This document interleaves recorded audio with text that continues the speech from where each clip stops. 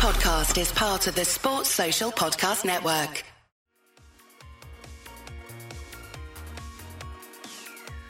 Hi, this is Tony Cottee, and you're listening to the We Are West Ham podcast.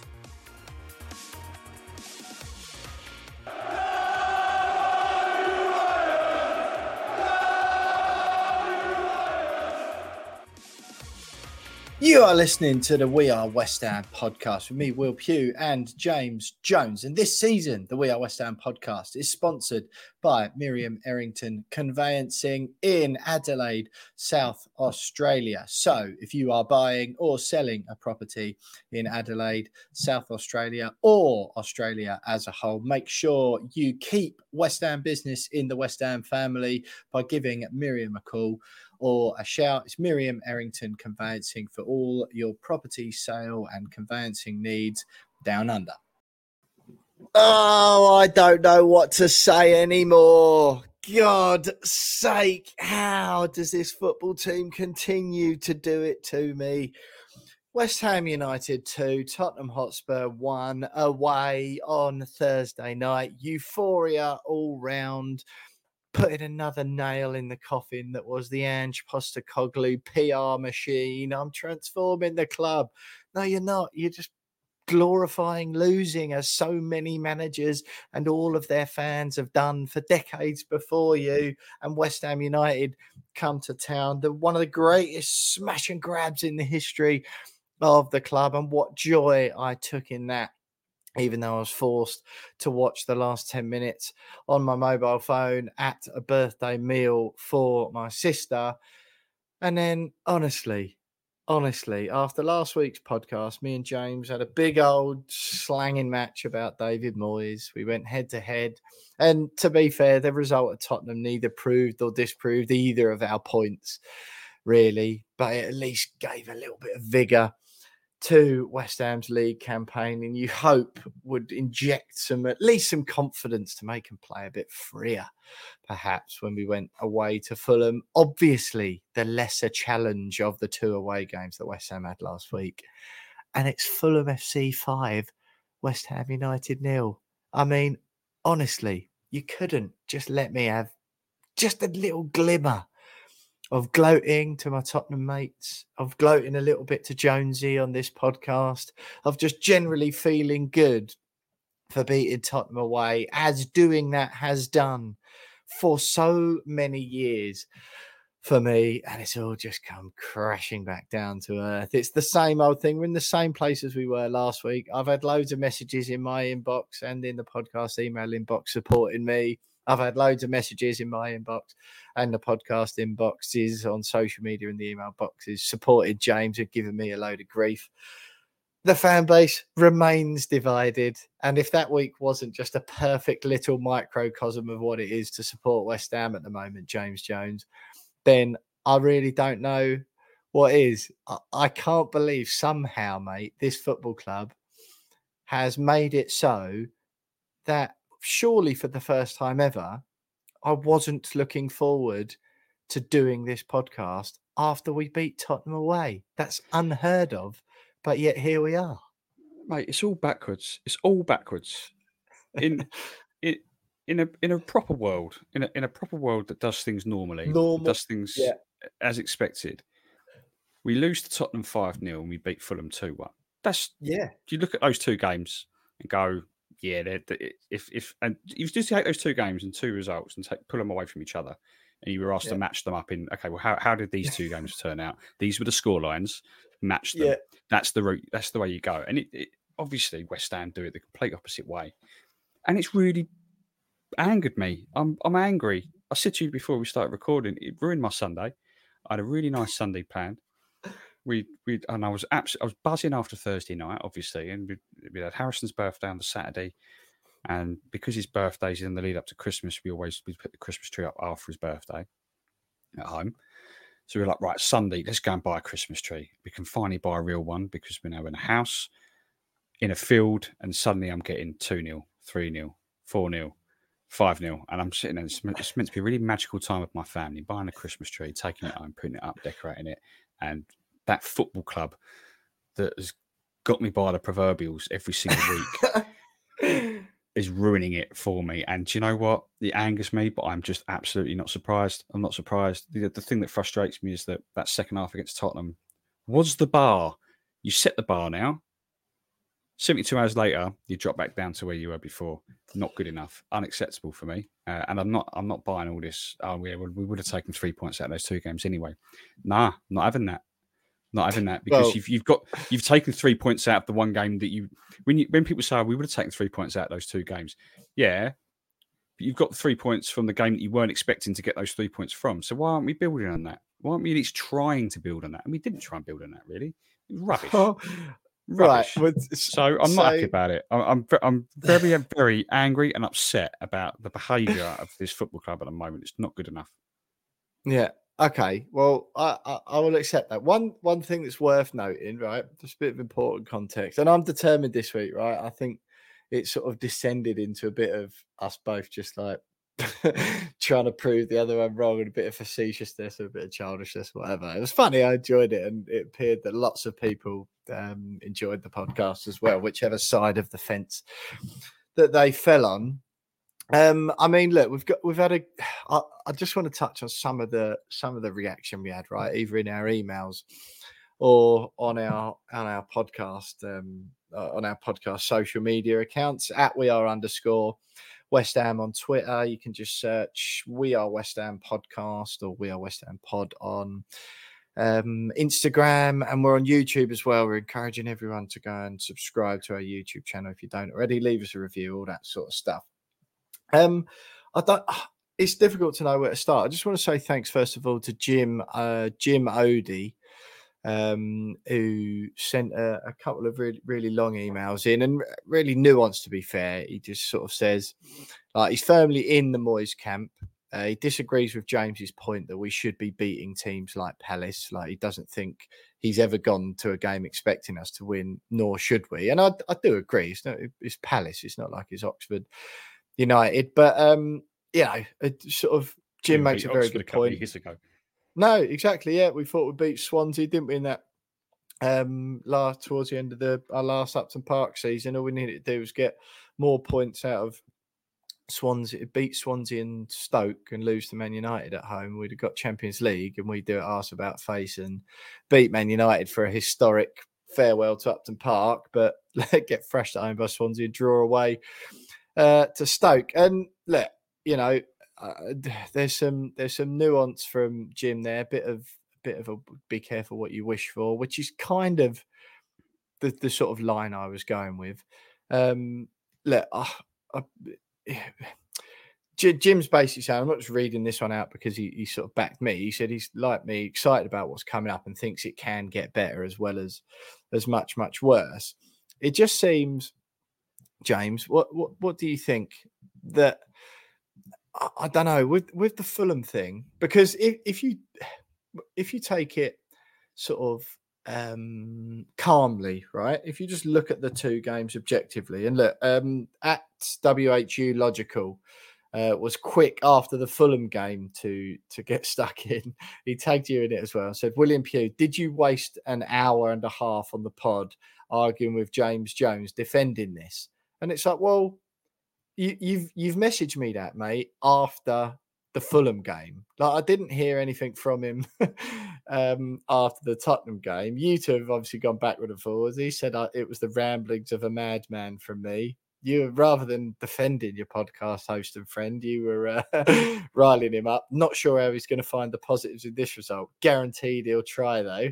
A bit petulant, Jonesy. Think even he'll struggle with this one. I'm basically getting trolled by one of the listeners, fair enough, and my mate, but I do that to you, so fair enough. And I did just reply eventually, because you two had been having a little bit of fun at my expense on your own for a while before I even looked at Twitter. And I just replied and said on the pod, I'd be okay with a point from Spurs and Fulham, happy with 2, ecstatic with 3, net positive week. Suppose you'd have rather drawn both, got less points, but played a few nice passing moves. And then, Ungovernable was the Twitter name, but at WHU Logical said, being happy with 3 points out of a possible 6 is fair. Oh, thanks very much, mate. The more pressing, worrying is style / lack of tactics. on display for 135 minutes out of the 180 minutes in those two games. How can you bring on two defenders when 3-0 down and still concede a further two goals? It's laughable. And look, worth noting that a story has come out this morning that is and has been a sickness bug sweeping through the camp.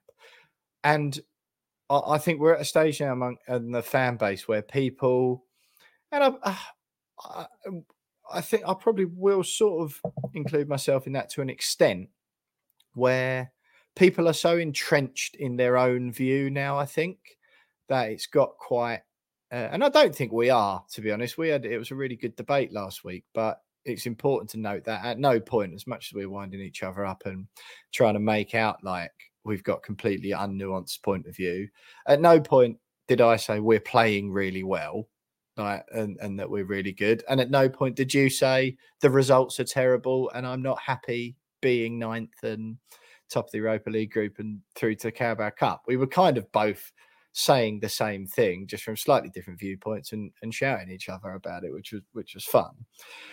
But I'm not really sure. The Tottenham game, we sort of didn't. I think the problem is, like you were saying, we don't seem to really be deserving it, do we? But the fans are so entrenched within their views now that I don't really know what to say. It's hard to know what to say, mate, isn't it? I'm sort of making all these points. We had, and all the reaction proved is that we were just sort of representing two fairly polarized camps in our fan base last week, even though we are delivering it with more nuance and appreciating the other side of the argument. But I don't know where it goes. I don't know what it has to be or become to sort of get out of this. Do you know what I mean? Well, mate, at the end of the day, I think most of my argument last week was around style and lack of intensity. And I sort of agree with all of that. And we saw the opposite of that in the second half against Tottenham. Probably the best 45 minutes we've had since, September, I think. Yeah. And you've shown there that they've shown there that they can play that way. Like the first half, they had to deal with Tottenham, coming out the blocks early, getting that early goal, and I think we were very fortunate that they struggled a lot in the final third, which allowed us then in the second half to really go at them a little bit and get ourselves back in the game. Those two goals, incredibly fortunate, which kind of sort of piggybacks onto my point last week as well about, we've been fortunate in a lot of the games that we've won recently or avoided defeating. And then the Fulham game almost reverts the type. And I know you mentioned a sickness bug, but that the argument of a sickness bug, whether it's true or not, or whether it's as you can't. I don't think you say. I'm not going to go and say no.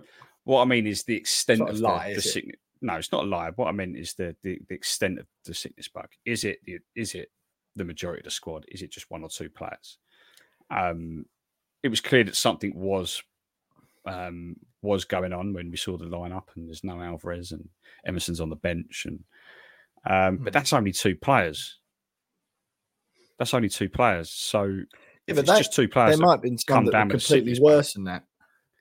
Maybe, but like the only way it changes now is you've got to beat Freiburg on Thursday, and you've got to beat Wolves at the weekend. And then people then can turn around and go, okay, we'll put that Fulham game down as a blip. I've said it so many times that I think that's only the 7th time we've lost by 3 or more goals since Moyes came back to the football club in 200 games, 201 games, whatever it is. But it's just frustrating that that's come off the back of a fantastic 45 minutes at Spurs, an incredible result against a team that had won the Premier League in October. And we've just undone it all. It's all gone, and we're back to square one. We could have last week's debate again this week, and it would be the same debate. And that's what I don't want. Yeah. And a win against Spurs should be the catalyst to change. If anything, it got worse. It doesn't make any sense. I know what you mean, right? But so there's our friend of the podcast, personal colleague, respected and reliable sports journalist Jack Rosser. He was the West Ham correspondent for the Evening Standard for some time. He's got very close contacts at the club now, a national sports journalist for The Sun. His story in the paper today: Ayling Irons told to stay at home. David Moyes giving his players 2 days off as they battle sickness in the camp. Moyes revealed there was a bug going around ahead of the 5-0 hammering at Fulham. Alvarez missed the game. Fornals was hooked at half-time because of that. Emerson Palmieri, like you said, was also unwell, which is why Cresswell starts. David Moyes had symptoms, and there was several other players as well, according to Jack. They've been given 2 days off to try and recuperate. I just feel it's one of them where it just feels now and I wasn't looking forward to this podcast, and because it just feels like I'm railing against a mindset which is like unchangeable. Like I really don't want to just do it again, like what we did last week. I think it was good last week, probably needed to happen, but it's like, like if we'd have swapped it round, right, and Tottenham had done us 5-0, and then we'd have beaten Fulham, you're in the situation now. And I'm not saying you, to be fair, but like a majority of like fans where it's just they're just using the situation to like their own, like to sort of fuel their own argument, because it's like, well, it's still a good week. I know that the 5-0 humping at Fulham, but rather than, I just feel like at any other club, right? Well, not any other club, that's completely wrong, but at lots of other clubs who generally are more like, positive, maybe a bit more forgiving of their managers or supporting or whatever. I feel like, I don't know, say Everton, right? Or Brighton, or, Liverpool even. If it came out after a game that there was a sickness bug in the team, people would be jumping on that to like excuse their team and let them off and go, but we beat Tottenham away. What a result that was, and what a performance in the second half. And, I know there was a bit of fortune with the goals, but then also, the energetic press from West Ham's players, you could argue, forced those mistakes. Obviously, there was a bit of fortune with Kudus' shot, but you need to be in that position with possession of the ball to have a shot to get there. So it's not complete and utter luck like they've just scored an own goal out of nowhere. But there isn't that, and I'm just sort of, and again with the Fulham thing, even if it was a sickness bug, I'm sure there was. Like you just. I know people think there is, but you can't just make up lies as a football manager. No. Like people back these things up with agents and other players. Like you can't just lie and put stories out. That's not how it works. And I just sort of still think it's a net positive week. And if we'd have lost 1 or 2-0 at Fulham or 2-1, it would have still been a net positive week. And the one thing I did think over the last few days, Jonesy, is that at Man City, for example, the last few seasons, they sort of muddle through in their own way and on a different scale, of course, but they sort of muddle through this first half of the season, don't they? And then they get Christmas out of the way in January, and then they go, right, lads, the cold months are behind us, and this is where we start cutting the mustard now. And they kick on, and they almost, you never really think of any historic results Man City have had in the first half of seasons, do you? Because it's just their like foundation building thing. And they're just like kicking into place. And I know there'll be people screaming at this going like, what do you think we're building here? What is there to push on? And I can't help but go, yeah, I get it. But I'm just determined to sort of like try and be positive about it, I think. And And then because you know me, James, me and you on this podcast will always do it. Because then if we sign no one in January, then we'll go in on them again, and we'll go, well, what the hell are we doing? Like the same as we did the January when we were in the Europa League last time. We really let ourselves down by not reinvigorating that squad in January, and then our season petered out, didn't it? After we beat Lyon, basically. So I don't know. Maybe it's a bit naive. Maybe I don't know what it is, but I just we beat Tottenham, and I want to be happy about that. That's the sort of fan and podcaster and bloke I just want to be. Really, like Fulham was bad, but it was actually still a net positive week. I get what you're saying. I think you mentioned about got to stay positive. I want to be positive. It's very difficult for the vast majority of fans to be positive about a very negative style of football. All right, I don't want to be positive. Situation. Maybe I just want to be like not complete catastrophe. You know what I mean? Yeah, I mean, I don't think it is a catastrophe at the moment. And I put in my BBC column this week that the 45 minutes at Spurs was the bar, and they have to match that moving forward. But if they don't, then more of those results against Fulham are coming. I genuinely believe that. I don't see us being in a position playing the way we are at the moment. And it's not just a style thing. It's an effort thing. We saw effort and intensity and hunger and drive in that second half at Spurs, which should just be the absolute bare minimum every single week, regardless of the way that you set up to play a football match tactically. That should just be the bare minimum. And we haven't really seen that. And I think we've been very fortunate up until Sunday that no team has either been good enough or really been able to exploit that. And, we've had to rely on last-minute winners, which we touched on last week. We're very fortunate with those 2 goals, but we worked hard to be in those positions for those 2 goals at Spurs. Fulham were the first team to really exploit it. Okay, maybe a few players were a little bit, off because of a sickness bug. But they were ruthless against us. And, hadn't been playing other teams aside from Bacca Topola, Nottingham Forest, Burnley, for example, and Palace, there could have been a couple of more of those 5-0s on the results list. And that's what's concerning me a little bit, is that if Fulham, if we could take the Fulham sense that it was coming. Out of it, yeah, and it was coming, I think. Take the Fulham result out of it, let's put it down to a sickness bug. If we don't see a repeat of what we saw at Spurs in that final 45 minutes, for the majority of, I'm not saying you've got to play that way for 90 minutes every single game, because it's difficult to do. Fitness levels need to be very high, and you need a big squad to do it. But for the majority of our next 2 to 3 games, especially Freiburg and Wolves, if we come out and play like that with that same intensity, same hunger, then you go, all right, okay, maybe we're turning a corner.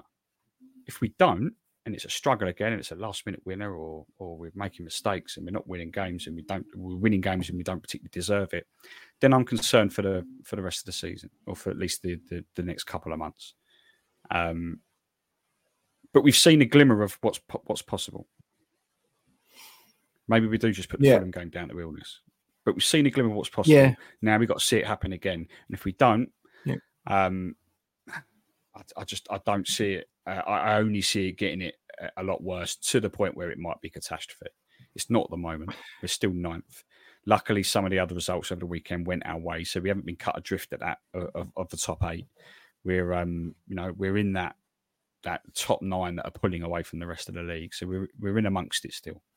The frustration is that had we beaten Fulham, we'd be 7th, I think, or 6th, and really pushing on. Mate, but like, that's You're frustration. forever miserable if you think that. But that's frustration, because I was looking at it on Sunday morning, going, "Cool, that win against Spurs could be massive," because some of the results are going our way.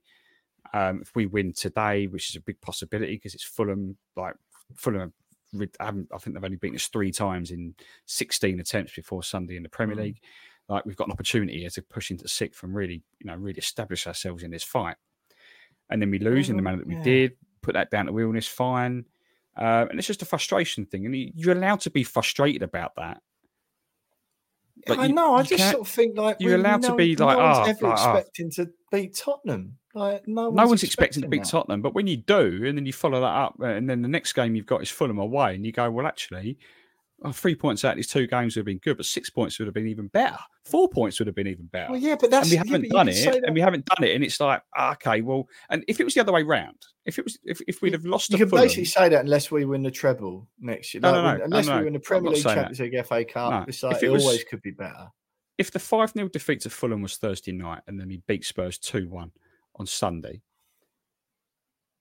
it'd be that would be a completely different conversation. But the fact is, we've won the hard game first. So then to follow that up by not winning the easier game, and I'm not saying beating Fulham away is easy, but it's the easier game out of the 2. It makes it even the more frustrating because you're like, but that's just completely flawed. If you're David Moyes, listen to this, going, "Are you serious? Like, what? Now I've got to manage the order in which I win my games to make you happy." No. What I'm saying is that if you win the hard game first, amount of points. It's the same amount of points. But if you win the hard game first, and then you got the easy game coming up, and you've got a chance. Okay, well, if you're looking at those 2 games going 3 points out of this is going to be great. In the Prem's easy. 3 points out of this is going to be great. If we get 3 points out of this, we take it. And then you get the 3 points, and the first game, which is the one that you're looking at a game, we probably won't get the 3 points out of that game. Then the next game, you're going, but now that 3 points is now, well, we should be getting 6 points out of these 2 games. It changes. It changes.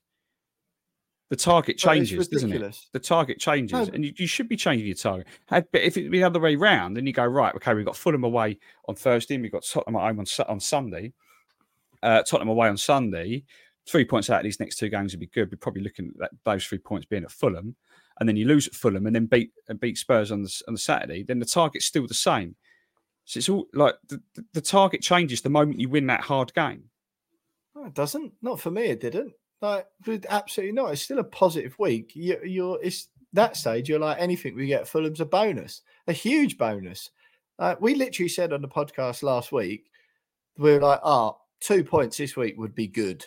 Like, and I honestly do feel like that from you and like some of the people who are getting in touch on the socials as well, is that there would have genuinely been a more of a happy feeling if we'd have drawn both the games.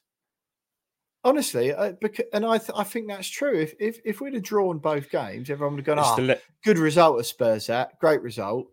And then, obviously, again, I do like the sickness bug thing.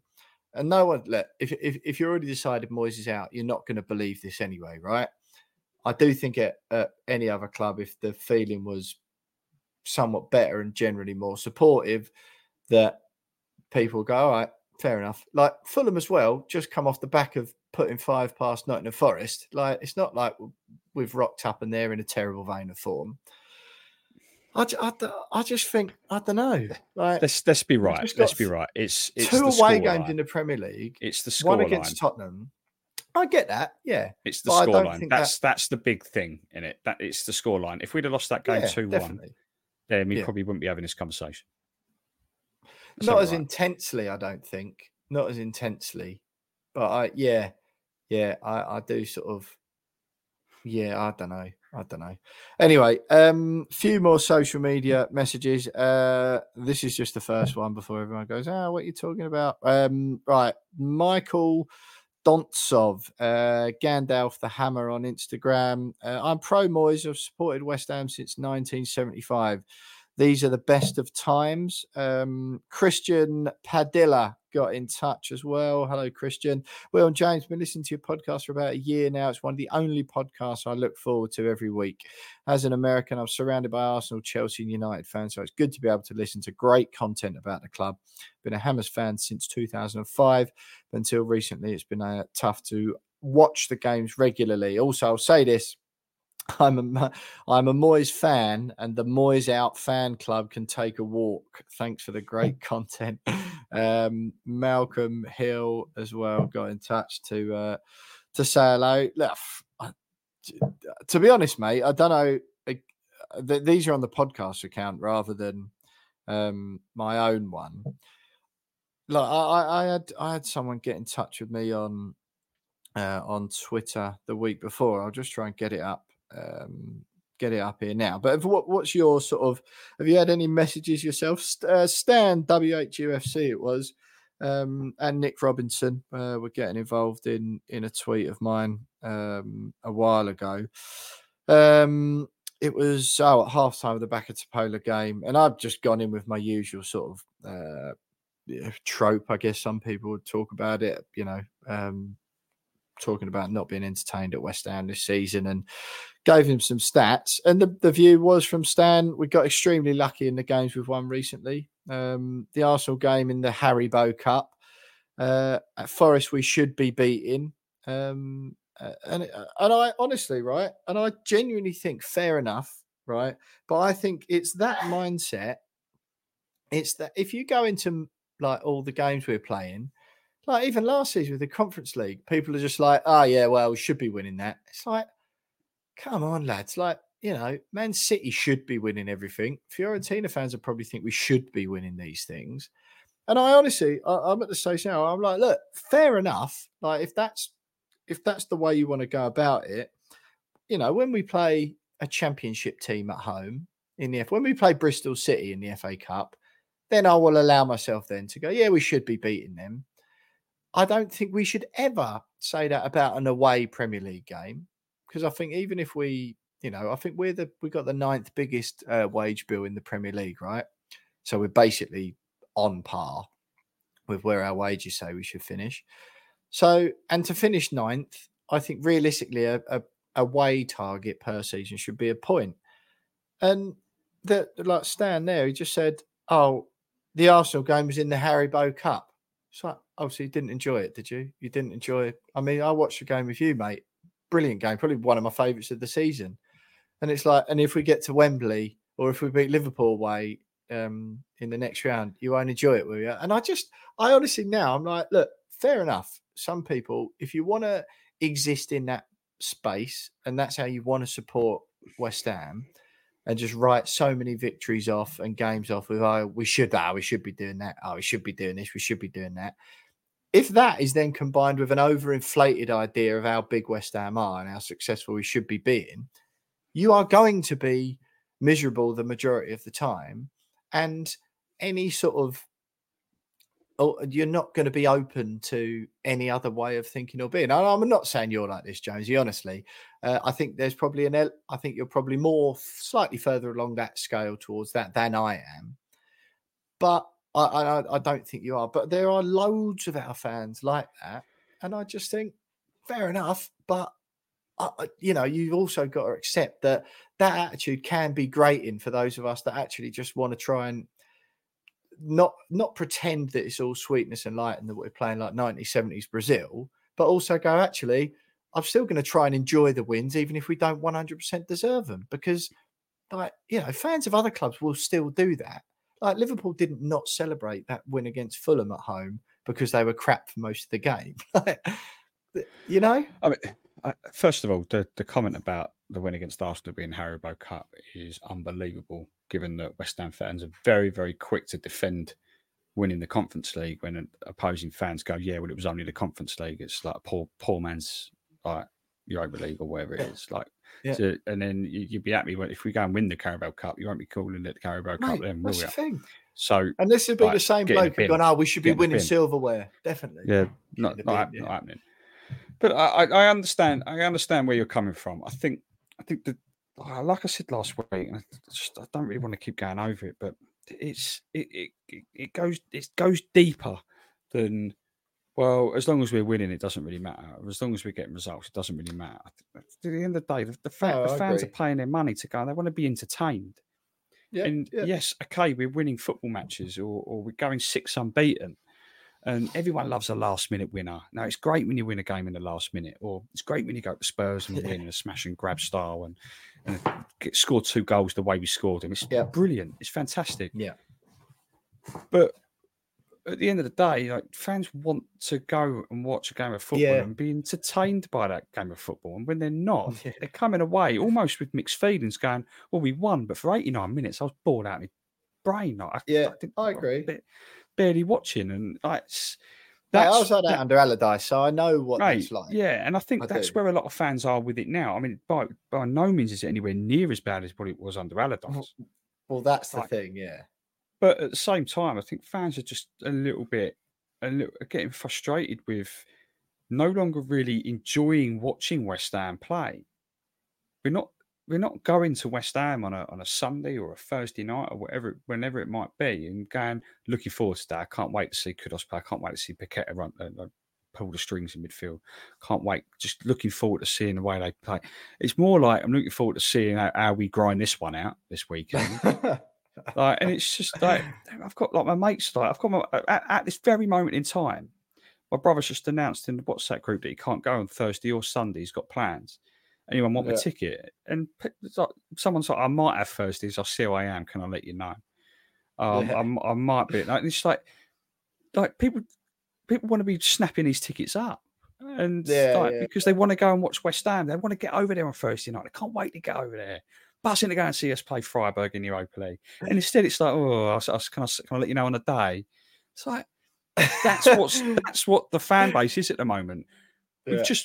We are currently. When you look at it just purely from a football point of view, the best era in our lifetime, really. This is the best years we've ever experienced as West Ham fans. We've seen West Ham win a trophy for the first time. Yeah. We've in Europe for the first time, 3 years running for the first time in our history, on the verge of winning 3 group stages in a row. Like cup runs, like 2 top 7 finishes. It's been great. But only from the results perspective, but from an entertainment perspective, for the last 2 years, it hasn't been entertaining. It hasn't. We've won games and we've won a trophy. Fantastic. But it hasn't been entertaining for the best part of it, or for the most part of it. And that's where, like I said, that's where the fans are like, surely we can, there has to be a way of marrying the two together, being entertained, but also being successful. No, I understand. That's what the fans want. And I don't think it's a case of, be careful what you wish for, because there is evidence, not just in the Premier League, but around the world, in this sport, that you can have the best of both worlds. You can have your cake and eat it. I think it's more difficult for a club at our level. It is more difficult. It's easy to look at Man City or Liverpool or Bayern Munich and go, no. It's irrelevant. I'm going to... you can't compare us to those sort of football clubs with large budgets and quite unlimited pots of money and the commercial pull and the attractiveness of playing under Pep Guardiola, for example, or Jurgen Klopp. Yeah. But Villa and Brighton deserve.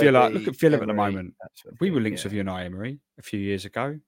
I'm not saying back then, before we were linked with him before he went to Arsenal, granted, but it wasn't even that bad at Arsenal, to be quite honest. But there's evidence that you can have the best of both worlds. So all of this talk, almost as if like David Moyes is the best we're ever going to get. This is our level. This is our limit. Be happy about it. Be pleased that we've got David Moyes. I'm delighted we've got David Moyes. If we didn't have David Moyes, we wouldn't have had the experience we've had over the last 3 years. No, quite. But at the same time, I think now there's a lot of fans going, thanks, Dave. You've laid the foundations. Let's push on now. And I don't think he's the right man to push us on. I genuinely don't. If he is, brilliant, great. I'll take it. He's a legend in my eyes. I love the bloke. Absolutely love him. But I just don't see, I and a lot of fans don't see him being the guy to push us on any further than where he already has taken us. No. A lot of it's down to entertainment. And David Moyes has said fairly openly quite recently, he's just like, look, I've been a manager at this level for a hugely long time by doing things a certain way.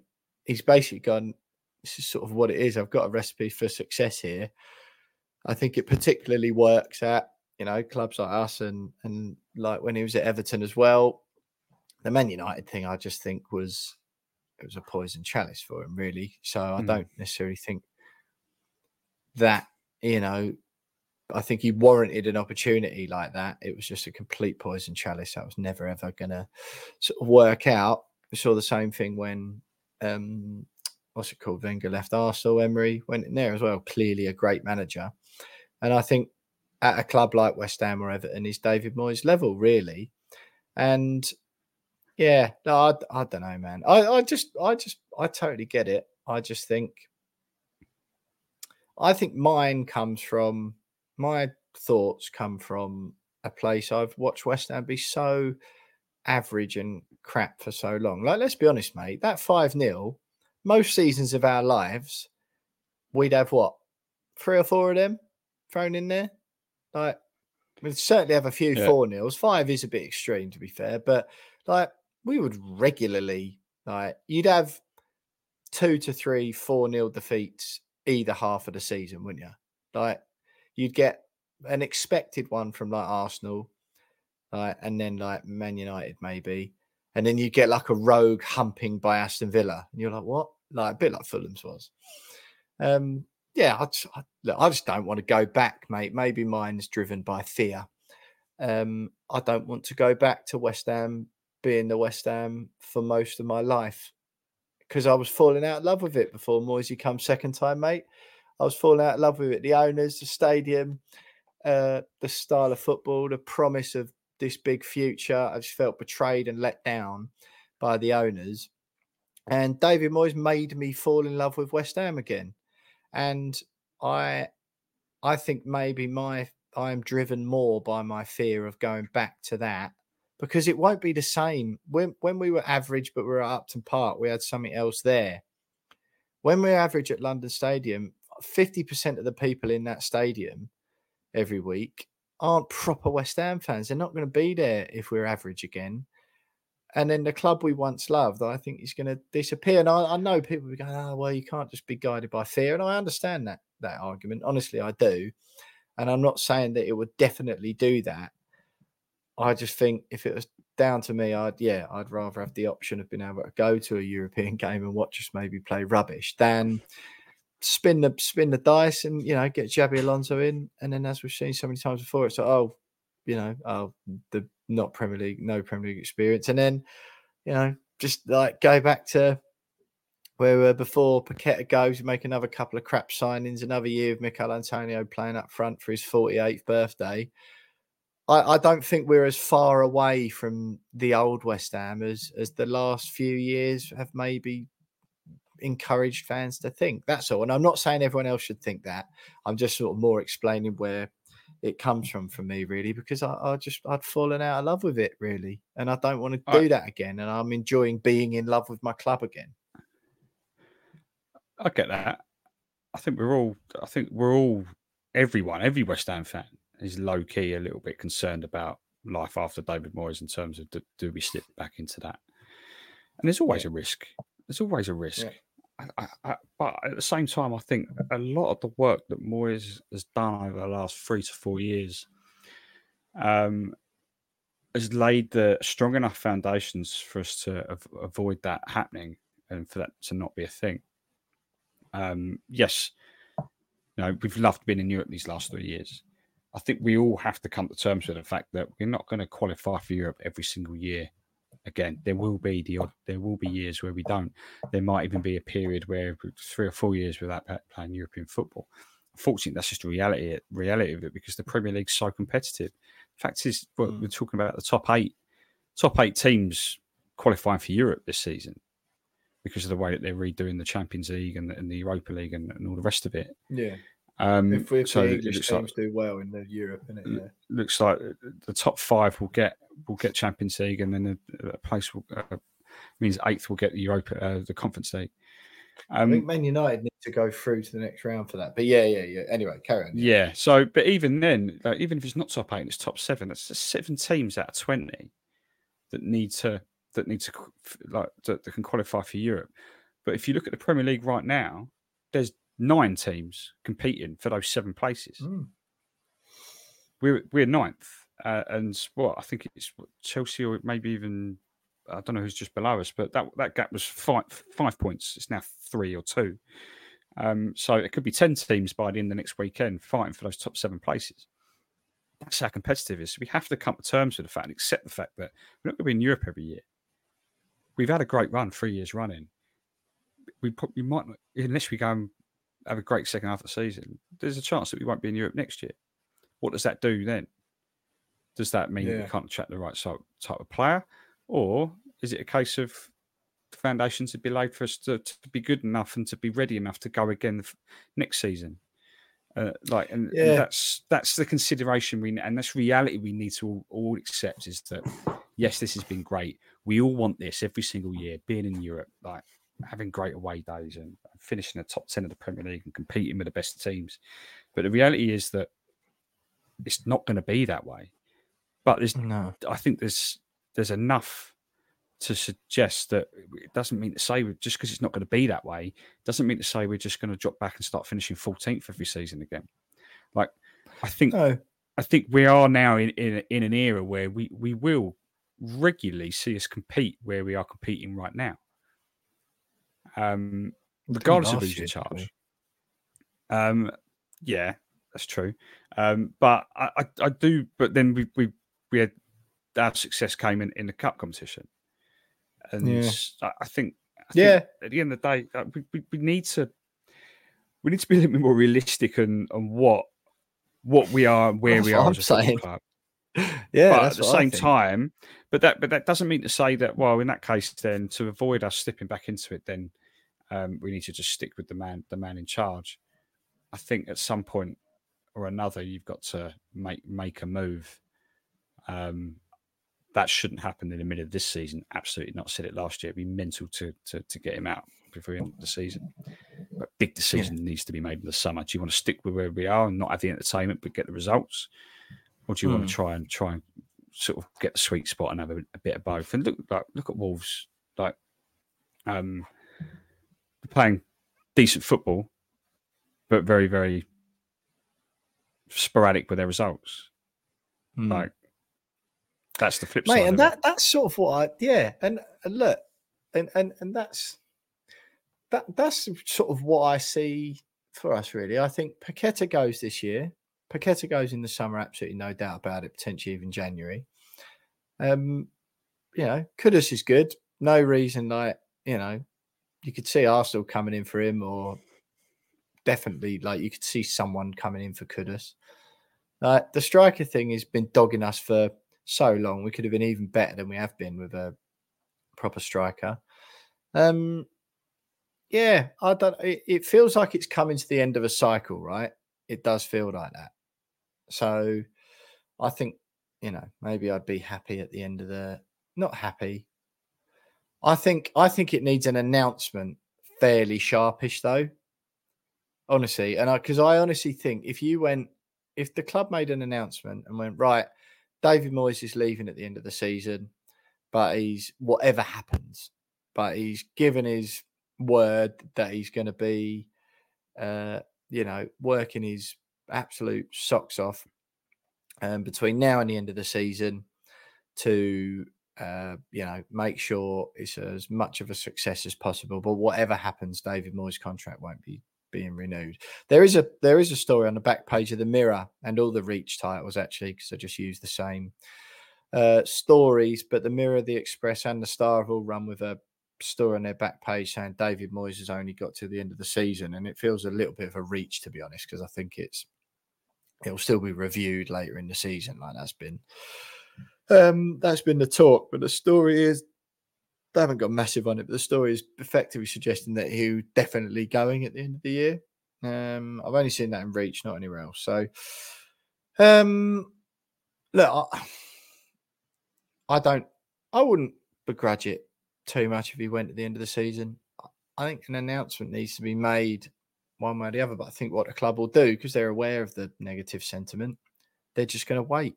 And mate, if we have a decent little run in the Europa League, we go again in January. But I think the problem is, mate, and look, you can see it playing out in front of you already, can't you? The way the club's been run for so long. You can just see it playing out in front of you. No money in January and load of confusion. It's basically indecision on the club's part, isn't it? Right? Because they, rather than deciding, right, this is the sort of club we want to be, and i.e. this is the style of football we want to play, or just putting your nuts on the line and going, look, we're sticking with David Moyes. And And so there's no uncertainty. And so we can plan appropriately, plan ahead like a decent, well-run football club should. We're announcing David Moyes has got an extra 12 months on his deal from the end of the season, or 18 months or whatever. And our January and summer transfer strategy will reflect that. But that's not the case, is it? It appears they're just letting it go and go and go. It's January in 3 weeks. And they don't know which manager is going to be. If you sign someone in January, that player you're trying to sign, you're going to sign him on the proviso of, no, yeah, we don't know who the manager's going to be next season. So, in my opinion, it needs a thing one way or the other where you go, right, David Moyes is working his contract to the end of the season. We thank David so much for all his hard, excellent work. Or you go, new deal. But it's not going to be that. And it's just like, it's rubbish. No, it's rubbish. If he was that good, the board should back him. And if he's no good, get rid of him. Or announce that he's going. This is the thing with particularly when you mentioned the January transfer window. I think what we do in the window is completely irrelevant as to whether Moyes stays or goes. Tim Startling is there to bring players in and potentially a manager in that fits a certain philosophy and a certain style. And he will already be having managers on a shortlist, and he will be targeting players who will play under David Moyes for 6 months, but targeting players who will fit a certain style and a certain philosophy that the next manager that comes after David Moyes will implement. And that's the way that the club's going to be run. There's a reason Tim Startling has been brought in. It's to do that work. Yeah. And it's to build that philosophy and that style, and then bring the right players and the right manager in to implement it. And yes, we've seen some of that in terms of the signings he's already made. But we probably won't see the fruits of that work probably for another couple of years until it really starts sort of taking shape. But he's there, and that's why he's been brought in. So yeah, I know. Right, James, look, I haven't enjoyed this conversation. I really haven't. I know it's bad. I like you. You're a really nice bloke. And I'm really glad we're friends. But and it's not really you. I just feel a bit. It's just like it's getting me down, really. Like, we're actually doing all right. Like, yeah, whatever. I wasn't looking forward to it. And I was like, we'll try and keep the intro short. But you can't not have the conversation either, can you? I feel like you're sort of doing the listeners a disservice by going, this puts me in a bad mood, so I'm not going to talk about it. Yeah. It's not really the idea of being a podcaster, is it? But hey, it is what it is. Listen, Jonesy, follow us on social media. Thanks to everyone who's got in touch, to be fair, like good and bad. Like, it is nice to have views from both sides of the coin. I do genuinely enjoy, love hearing from you. Lots of thanks to the guys who got involved, good and bad, who gave me a load of grief on Twitter, and who were backing my stance as well. Follow us on social media at @WeAre_West Ham. Instagram where We Are West Ham Pod. Buy us a pint, please. You can tell what a bad mood we're in. Both of us. Just buy us a pint for the game on Thursday if you fancy it. buymeacoffee.com/WeAreWestHam. For that, the money goes straight to me and James. We only ever spend it over the bar when we're together, or on podcast equipment, license fees, guest fees, or whatever to make the pod better for you guys. That's buymeacoffee.com/WeAreWestHam. Pints are £5 each. You can buy as few or as many as you like. Leave us a review as well, 5 stars on Apple Podcasts, Spotify, wherever you listen, with some good or bad words, whichever you fancy. And do subscribe to our YouTube channel, please, if you don't already. We know there's loads of you that don't, like absolute stacks of you listen to this. And when you compare that number to the number of YouTube subscribers we've got, it's a mere fraction. So if you can go and follow us on YouTube, that would be good. Thanks very much. Stay with us. James, we'll have a very, very, very, very brief look back on the Spurs and Fulham games next. Then we'll speak to Julian from the Spodcast Freiburg ahead of Thursday night's game in the Europa League, which is actually really important. but it doesn't sound like anyone's really looking forward to it. And then later in the week, you'll hear from Dan Bayliss from the Wolves 77 pod ahead of Sunday's game at London Stadium against Wolves. Very brief, and I'm talking a minute or two from me and Jonesy next. He's just shaking his head already, but we'll have to talk about it. There's no point. Well, we'll have to very, very briefly. People might want to hear about it. We'll do it, honestly, we'll do it in less than 2 minutes, a minute a game. It would be one of the greatest features ever. Then we'll speak to Julian. Then we'll have the Betway charity bets, then some final thoughts. Stay with us.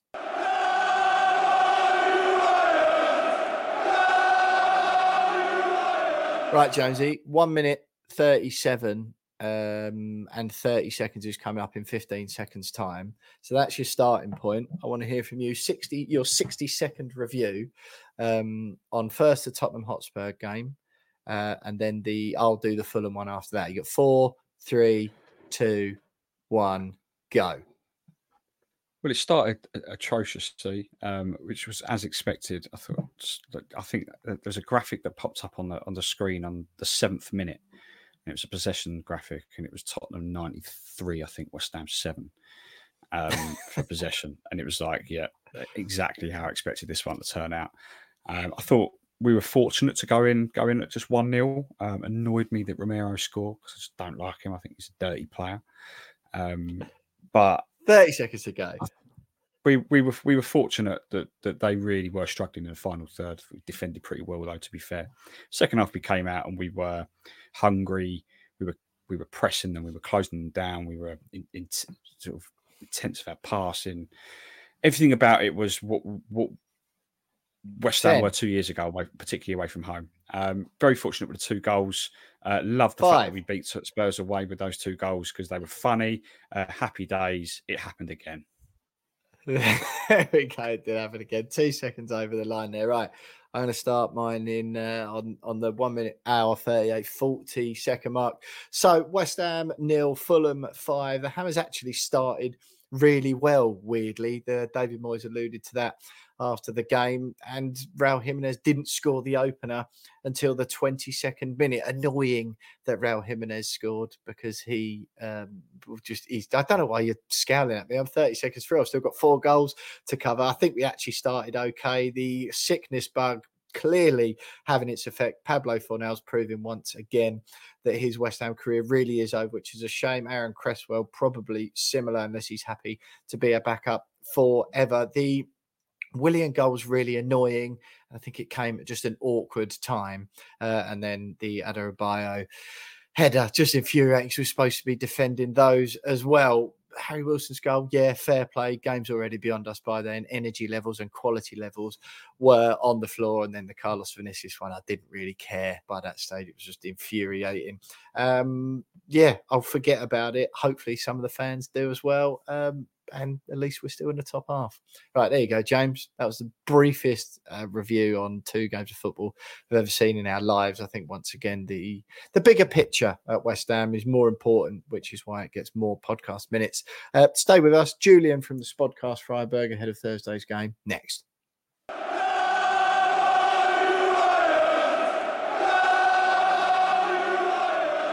Well, there you have it then. Time to put that behind us. The 5-0 defeat at Fulham. Just a little bit disappointing that I couldn't even have a small window of time or a small podcast where I could enjoy having beaten Tottenham away, which has always given me so much joy for most of my life. But onwards and upwards, forward-looking time now for West Ham, and the first game we've got coming up this week before that Wolves Premier League clash on Sundays. Of course, Freiburg at home on Thursday to decide who wins our Europa League group out of the 2, us and the German club.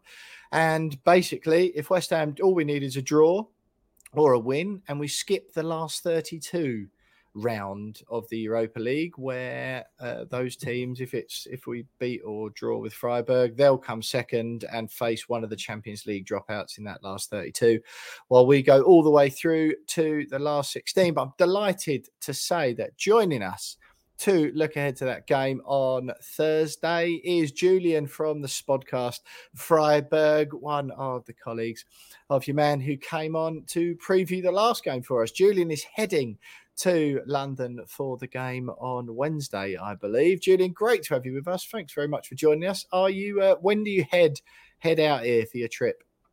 Hey, yeah, thanks very much for having me. We'll be heading out tomorrow, so on Wednesday, and we'll be there the Wednesday evening. A tad too late to catch a local game, afraid, but we'll stay there until Saturday, and then maybe something else.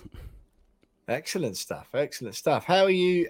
What's the feeling among Freiburg fans at the moment? You obviously had a good, reasonably good form at the moment. A couple of domestic wins. Wolfsburg away on Saturday, beat Mainz before that. Obviously put Olympiacos to the sword with that 5-0 thrashing before. It's a full month since you've lost a game domestically or in Europe. What's the feeling like among Freiburg supporters at the moment? Yeah, it's a bit weird because I think the results are obviously pretty good. We lost in the cup a month ago. That was pretty disappointing. But other than that, I think the results are pretty good. The style of play isn't as good, so some of those wins in a recent week were quite lucky. I think you guys had similar discussions among your fan base, so you might relate. We just won the last 2 Bundesliga games against Wolfsburg and Mainz, and I think it's fair to say that we were the weaker side in both of them. But before, like you mentioned, we destroyed Olympiacos, which right now doesn't look as hard, but still felt very, very good. So I think we're a good team, but it's also a bit of a lucky run right now. Julian, I mean, that is literally a mirror image of West Ham right now. So yeah, it's comforting to know that we're not the only people in this boat at the moment. But I noticed that is there an issue with your goal scoring at the moment, or is there a feeling that it could be? Because I'm looking at it, you scored 17 goals in the Bundesliga, which is by far the lowest, at least in the top 12. And you've the same amount of goals as Darmstadt, who are bottom. And he's actually the same amount of goals you scored in the Europa League in 5 games. What is it up front at the moment? Is it just struggling to click, or you've had injuries, or what is it? Yeah, I think injuries are definitely a part of it, but in general, we haven't been as dangerous as well. Like if you have looked at the expected goals rates, we aren't in the top of the league there either. But we have a thin squad to begin with, and we have a lot of injuries. Our strikers aren't as injured though, so it shouldn't be quite a problem that it is. I think it's more that we struggle to create chances than just to put them away, but also we were more efficient last season. It's kind of weird because, like you said, in the Europa League, we keep scoring.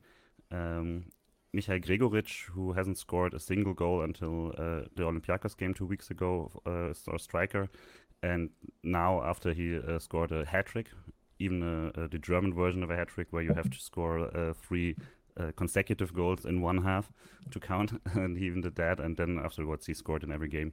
So maybe our struggles are behind us a bit, but yeah. So we have some injuries. We hope to have a better scoring now, but it still is a bit of a struggle to just be consistently and build up and to get to the box to really have some chances to put away.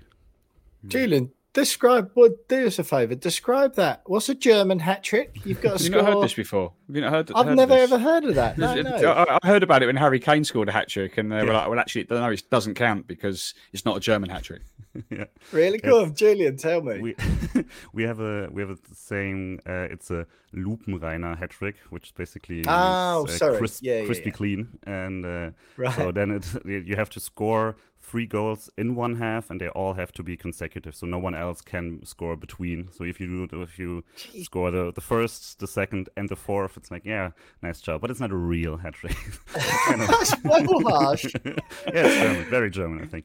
Yeah, God, that really is. Poor old Harry Kane. He's been smashing, or thinking he's been smashing hat tricks in England for ages. Gets to Germany, they're like, nah, mate, nah, don't bother. It's not impressive. Yeah, exactly. But yeah, it's been pretty good. I think it's quite. What did you what did you sort of feel then after the first leg against West Ham, Julian? You lost 2-1. Obviously, no away fans in that game because of the West Ham fan ban that was in place at the time. I went out to Olympiacos for our away game there. Our away game at Bacca Topola most recently wasn't very convincing, but we did what we had to do. And, we're in a fairly good position really going into this final game. Even if we'd got a draw away at Olympiacos, we'd have still been in the same position we are now. So while it was frustrating at the time, you're sort of reasonably pleased from a West Ham point of view with the position we're in. A bit of an odd time at the club at the moment, and whether people are convinced with the style of play and all that. But we certainly in some games feel like we could do the job and get it done. But that away game at Freiburg, everyone was really pleased. We thought it was going to be our most difficult game of the group. Everyone was pleased afterwards with no away fans in there. It was quite a tough task. What did you make of that game before we move on to talk about Thursdays? Yeah, I think it was one of our weaker performances, especially in the first half. We didn't look like we could even contend in that game. I thought it should have been like 2-0 for you or 0-2 for you at this point. And I think we reasonably well came back in the game afterwards. Like the second half was much closer. I think we could have, maybe should have drawn at that point. But I think it's not quite up to the other Europa League games from our point of view. It's also like, we of course have heard of the Moyes style of play. So once you're up, it's tough to play against you, especially if you're away. So it wasn't unexpected to see it the way, but it went. But I think, like I said, in the second half, we had enough chances to reasonably come back and get the point. And if we had, then maybe now we'll just get the point and even win the group. But I think from the get-go, the second spot in the group was what we're really aiming for, and the first spot is a bonus at this point.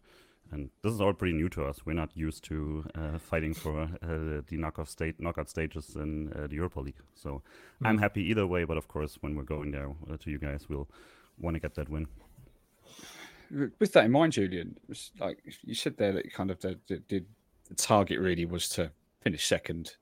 But now you're in a position where you have to win to finish first, and you've got yourself in a position where you could do that, especially given the form that we're in. Do you think that might influence the tactics going into this one? Will it be a let's go all out and try and hit West Ham early and try and cause a bit of a frustration within the atmosphere in the stadium early doors and put West Ham on the rocks? Because there's an opportunity here, really, especially given the way we're playing at the moment. I don't really expect it, because in the last few weeks we've been more conservative than we usually are. We still are a team with injuries in some key positions, and the way our coach has reacted to that in the recent weeks was to bring stability back first and foremost, and to not get stupid goals in our own end, and then try to score as the game goes along. And this is how we got the last 2 wins. So even though they weren't pretty, I think that's probably going to be the strategy again, to just basically force you to be a more active team. Might be a pretty boring game if West Ham decides, well, the point is enough for us, and then we'll see what happens in the second half. But I don't expect us to go all out. We're also not really a fully defensive team. That's not quite in our DNA. So it's not like if you have, or not just a long ball and hope someone gets it or something. We are A, not fast enough, and B, not really built for that either. So I think we'll be somewhat conservative. I don't think it's going to be all out early attack. But it also shouldn't be like parking the bus and waiting for the second half to maybe score a winner. I think we're more confident in that. If you have watched Union Berlin in their better phases the last few seasons, that's basically more of the opposite. They like to sit back and hit the ball over your head and then try to score with one of the few chances they'll get and take you by surprise. That's not quite how we build, but I think right now it's probably what we would love to do if we had the skills to do that. I don't think it's going to be a fireworks early. What sort of what obviously we had a chat about your some star men in your team before. What sort of formation, and will you be planning any like star players that West Ham should be looking out for, who are going to be dangerous, pose a threat? Yeah, the last few weeks we've played with 4 in the back, and so switched it up, but 4-3-3, maybe 4-2-3-1. Freiburg is not really built around one player or something, but I think every time you players, Vincenzo Grifo has to come up because he's basically involved in the majority of our goals. If you have the assist and goals list at the end of the season, he'll always be at the top, also because he's the penalty taker for us. But also, if you just look at the key passes, the attack, mostly he'll have some way of influencing it. So he'll probably play on the left side. In some Europa League games, he came from the bench, so maybe we'll see something like that because young Noah Weishaupt has started to get more playing time on that side. Other than that, Litz Doan as a name has come up again and again in some transfer talks to bigger clubs.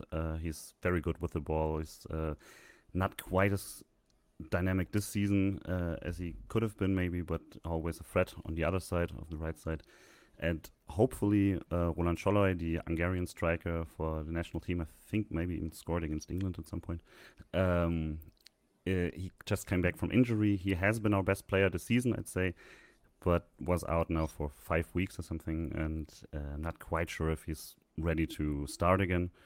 But if he's coming from the bench, then maybe look out, because he is the one who has the speed to get by, and just the power and the will, to be honest, to just go through 2 men and not trying to dribble too much, but just go straight ahead and maybe score in a late goal. Excellent stuff. Julian, how many Freiburg fans are making the trip to London on Thursday? How many tickets did you get? Do you know if you sold out your allocation? Oh yeah, we sold it out, I think, in 1 minute. Oh wow. It could have been like 10,000, awesome. But I think we get like 3,000 tickets or something, and they were gone immediately. Great. I think fans outside the away end aren't allowed, so I don't think too many will be there, but maybe some in anonymous clothing. I don't know. Yeah. I know a lot of people who will still go to London because they just booked the trip as soon as we got the draw, and then hope for tickets, or maybe hope that someone will be ill and have to sell their ticket or something. But yeah, there's going to be a lot of Freiburg fans there. I'm looking forward to it. I've never been to London longer than a layover, so excited to see the city for a few days. And never been to the new stadium, obviously, either. So no. What's your what's on your to-do list for London then? Where are you gonna hit up? Oh, we just we'll do a tour on Friday, but like hit some touristy stuff. But I'm not quite sure, because we wanted to get with a larger group and see what everybody else wanted to do on Friday. Yeah. And on Thursday, I think we'll mostly stay in the area. We have a apartment not too far there, Victoria Park, something. And and lovely. There in the area there will be the fan meetup anyway. So we'll probably spend the afternoon there and then head to the stadium. Where is that? Where are the fans meeting? Somewhere at the Victoria Park and some of the edges. I think like a huge pub or something. Yeah. Happy days. Probably. Well, listen, Julian, we hope you enjoy the trip to London. Obviously, not too much. We hope you don't enjoy the game on Thursday at all. But I'm sure London will be a bit welcoming, pretty welcoming for you. Just give us a score prediction then. Thursday night, Europa League, do or die shootout, really. Winner, or if it's a draw, it's West Ham, go through to the last 16 of the Europa League and skip the Champions League dropouts. Whoever, comes second in the group after the back of this game, as I've already said, ends up with a head-to-head with someone who comes out of the Champions League, and that's an extra 2 games in the Europa League, which I guess both managers will be avoiding. But what do you think the score is going to be Thursday night at London Stadium, West Ham v Freiburg? I'm going to be very optimistic on Thursday anyway, so I might as well be now as well. So I think we're going to get a somewhat late go-ahead goal and then score the winner, the second goal in extra time or something. So 0-2. Yeah, 2-0. Blimey, Jonesy. I think It'll be a draw. I'm going to go 1-1. Yeah. Another 1-1. I just don't see. I think there'll be some players rested, and we'll know that all we need to do is draw. And I think that will be reflected in the way that we set up. We'll just be setting up to avoid defeat, and it'll work. Just Yeah, I quite agree. Yeah, you sound like you're looking forward to the game about as much as I am, James. But I'm sort of on the same page with you with that one. I think we'll just about do enough, and I think 1-1 will probably 1-0 will probably do it. Unfortunately, I can't really see us wiping the floor with Freiburg, but so all we need to do, really, I don't really care, to be quite honest. I just want to do enough, get through the last 16, cut us out a couple of games, and then that gives us half a chance of a run like we had the historic run a couple of years ago. But listen, Julian, it's been great having you on. Julian there from the Spodcast, Freiburg, ahead of Thursday night's game at London Stadium. Fingers crossed, of course, the Hammers will get through. Enjoy your trip and stay with us, because you will have the Betway charity bets and then some final thoughts from me and Jonesy coming up next.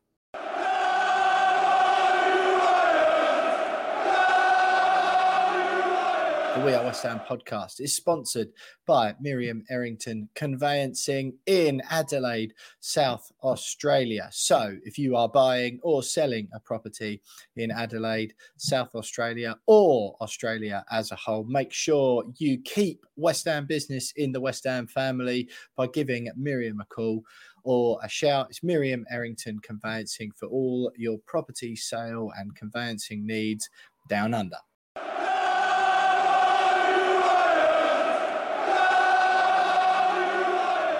Well, Jonesy, we're back again with the Betway charity bets. 2 games last week, 2 opportunities to win. And I think as neither of us thought West Ham were going to lose 5-0 at Fulham or win 2-1 at Tottenham, we haven't got any winners for our West Ham linked charities. I was close, to be fair. I had Son Heung-min to score, goal in each half, more than 6.5 total shots on target for Tottenham. I did already go through this in the Betway charity bet section. I did ahead of the Fulham game. But yeah, it was just Son Heung-min who didn't score. I was very glad he didn't.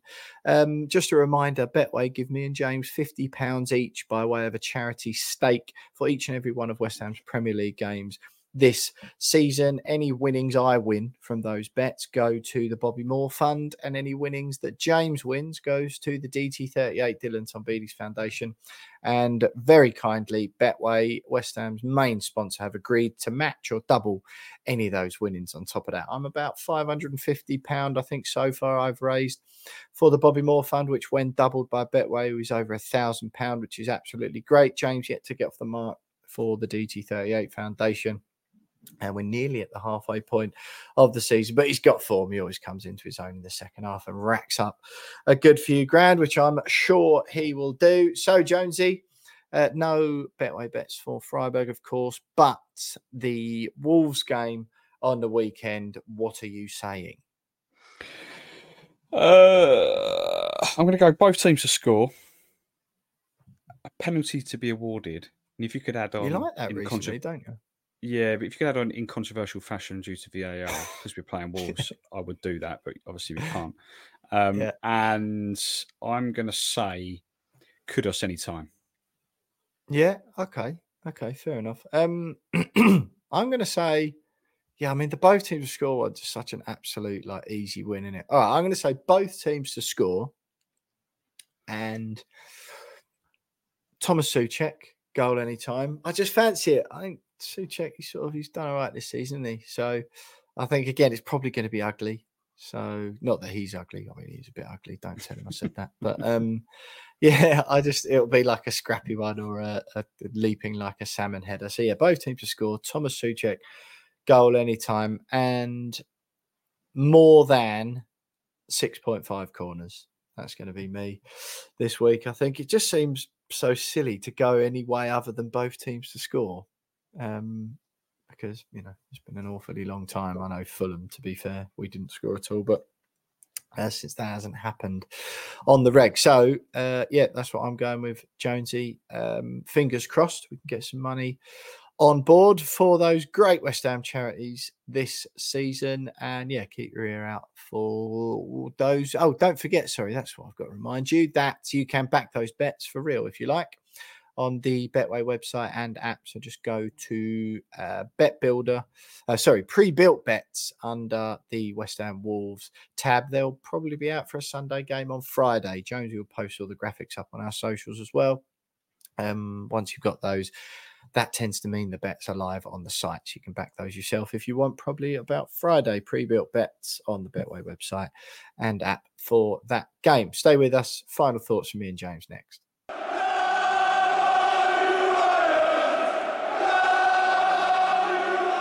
Well, James, I don't feel really that much better having done the podcast, to be quite honest with you, which is really disappointing because I love beating Tottenham. I really love beating Tottenham. But yeah, obviously bigger things at play at the moment, quite frankly, at our club. And I think we've sort of done those to death once again this week. Can we have like a pact? Can we have a pact next week that whatever happens this week, like we'll just go back to the old format and just try and talk about the football? I sort of feel like it's not really what fans are talking about, is it? But I don't want to not look forward to a podcast, especially after beating Tottenham. I'm just like, God, not nice. I think we've done enough looking back. Look forward for me then. Final thoughts. Big game on Thursday. Really big game on Thursday. And it will genuinely be another one of those good things, brilliant things for the second half of the season. Right? We don't want to drop into the last 32 of the Europa League, which we'll do if we lose to Freiburg Thursday. But if we draw or beat them, we're straight through to the last 16, like happened last time.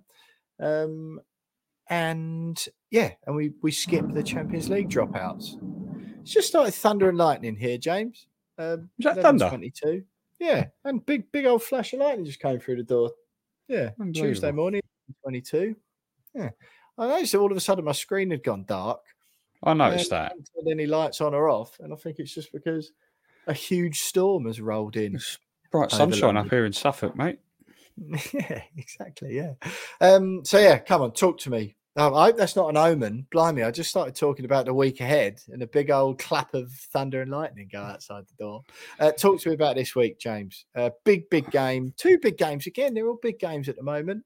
Sort of get on the back of everything. But I just sort of feel that it doesn't, for a lot of the fans now, it won't really matter if we win 2 of the games. But we sort of perhaps want a big performance, I suppose. But I'd rather, I think, just do what we've got to do on Thursday. I'd take a draw there, and then you need a big performance against Wolves, don't you? Like all guns blazing, like, put a few past them, proper go for them, and leave fans leaving going, that's better. Come on, we can do it. You know what I mean? Yeah, I think you're right. I think Thursday, because of what the outcome means for, or dictates, I think it is just a case of just avoid defeat. Like, just set up and avoid defeat. And if we can win, great. But I think that will be the approach from David Moyes and the players, is just go out there, slow the game down, and try and just grind it out. We're going to lose 1-0, aren't we? Yeah, with an 88th minute. Thing is, that's probably what will happen. But I think that will be the approach. Just don't try not to lose, as opposed to just try and win. It'll be try not to lose, and then. You're right. On Sunday, has to be a completely different story. Got to play the same. The way we played against Spurs in the second half has to be we play on Sunday. And if we play like that, then we beat Wolves. Their away form isn't great, and they're a little bit hit and miss in terms of results. They're not very consistent. We need because if we don't, then it's only going to amplify all those feelings that we've just discussed over the last 2 weeks. And they need to put that Wolves, the Fulham game behind them, and really prove that there's more to this team than just grinding out games and grinding out results and not playing very well, but still nicking the odd result here and there. Like, this team and the squad that we've got is better than that, and they need to show that. And I think I'd like to see them. I know I predicted 1-1 in the Oppo view, but I still think it'll be 2 draws. Yeah, I don't know, man. I don't know.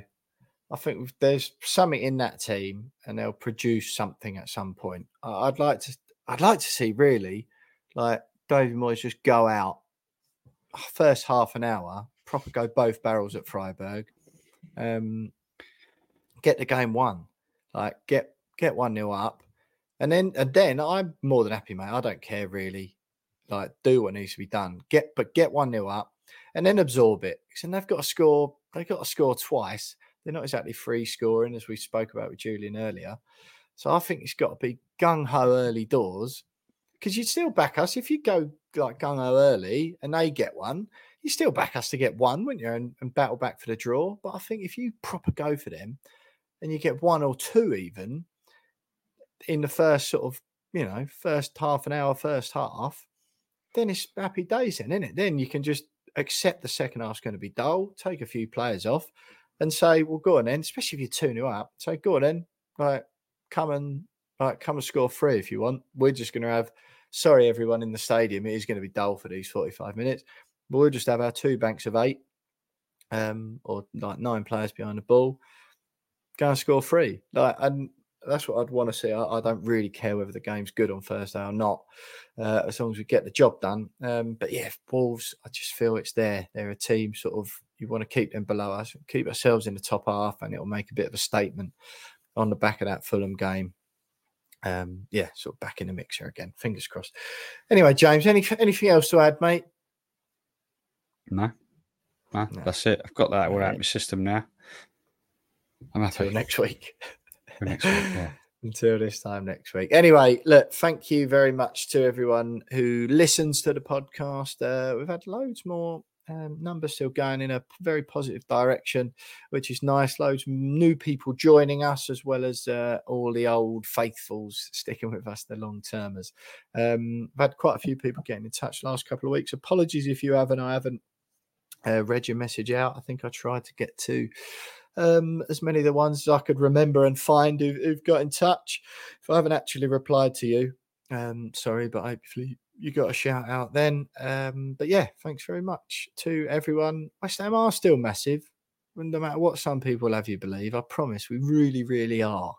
Up the hammers. Follow us on social media. Leave us reviews. YouTube. Buy us a pint. Actually, but actually, of all the things all the call to actions we normally do this week, I think me and James would actually appreciate a pint more, because I think we might need it either at Freiburg on Thursday night or Wolves on Sunday. I'm not super looking forward to getting down there on Thursday, but Wolves, hopefully I'll be walking along to Wolves with a bit more of a spring in my step. Thanks for listening, everyone. We really do appreciate it. We appreciate you listening. We appreciate all your messages too. Hope you stick with us. Hope you stick with the team. West Ham are massive. Up the hammers, and we'll speak to you later in the week. Hi, this is Tony Cottee, and you're listening to the We Are West Ham podcast.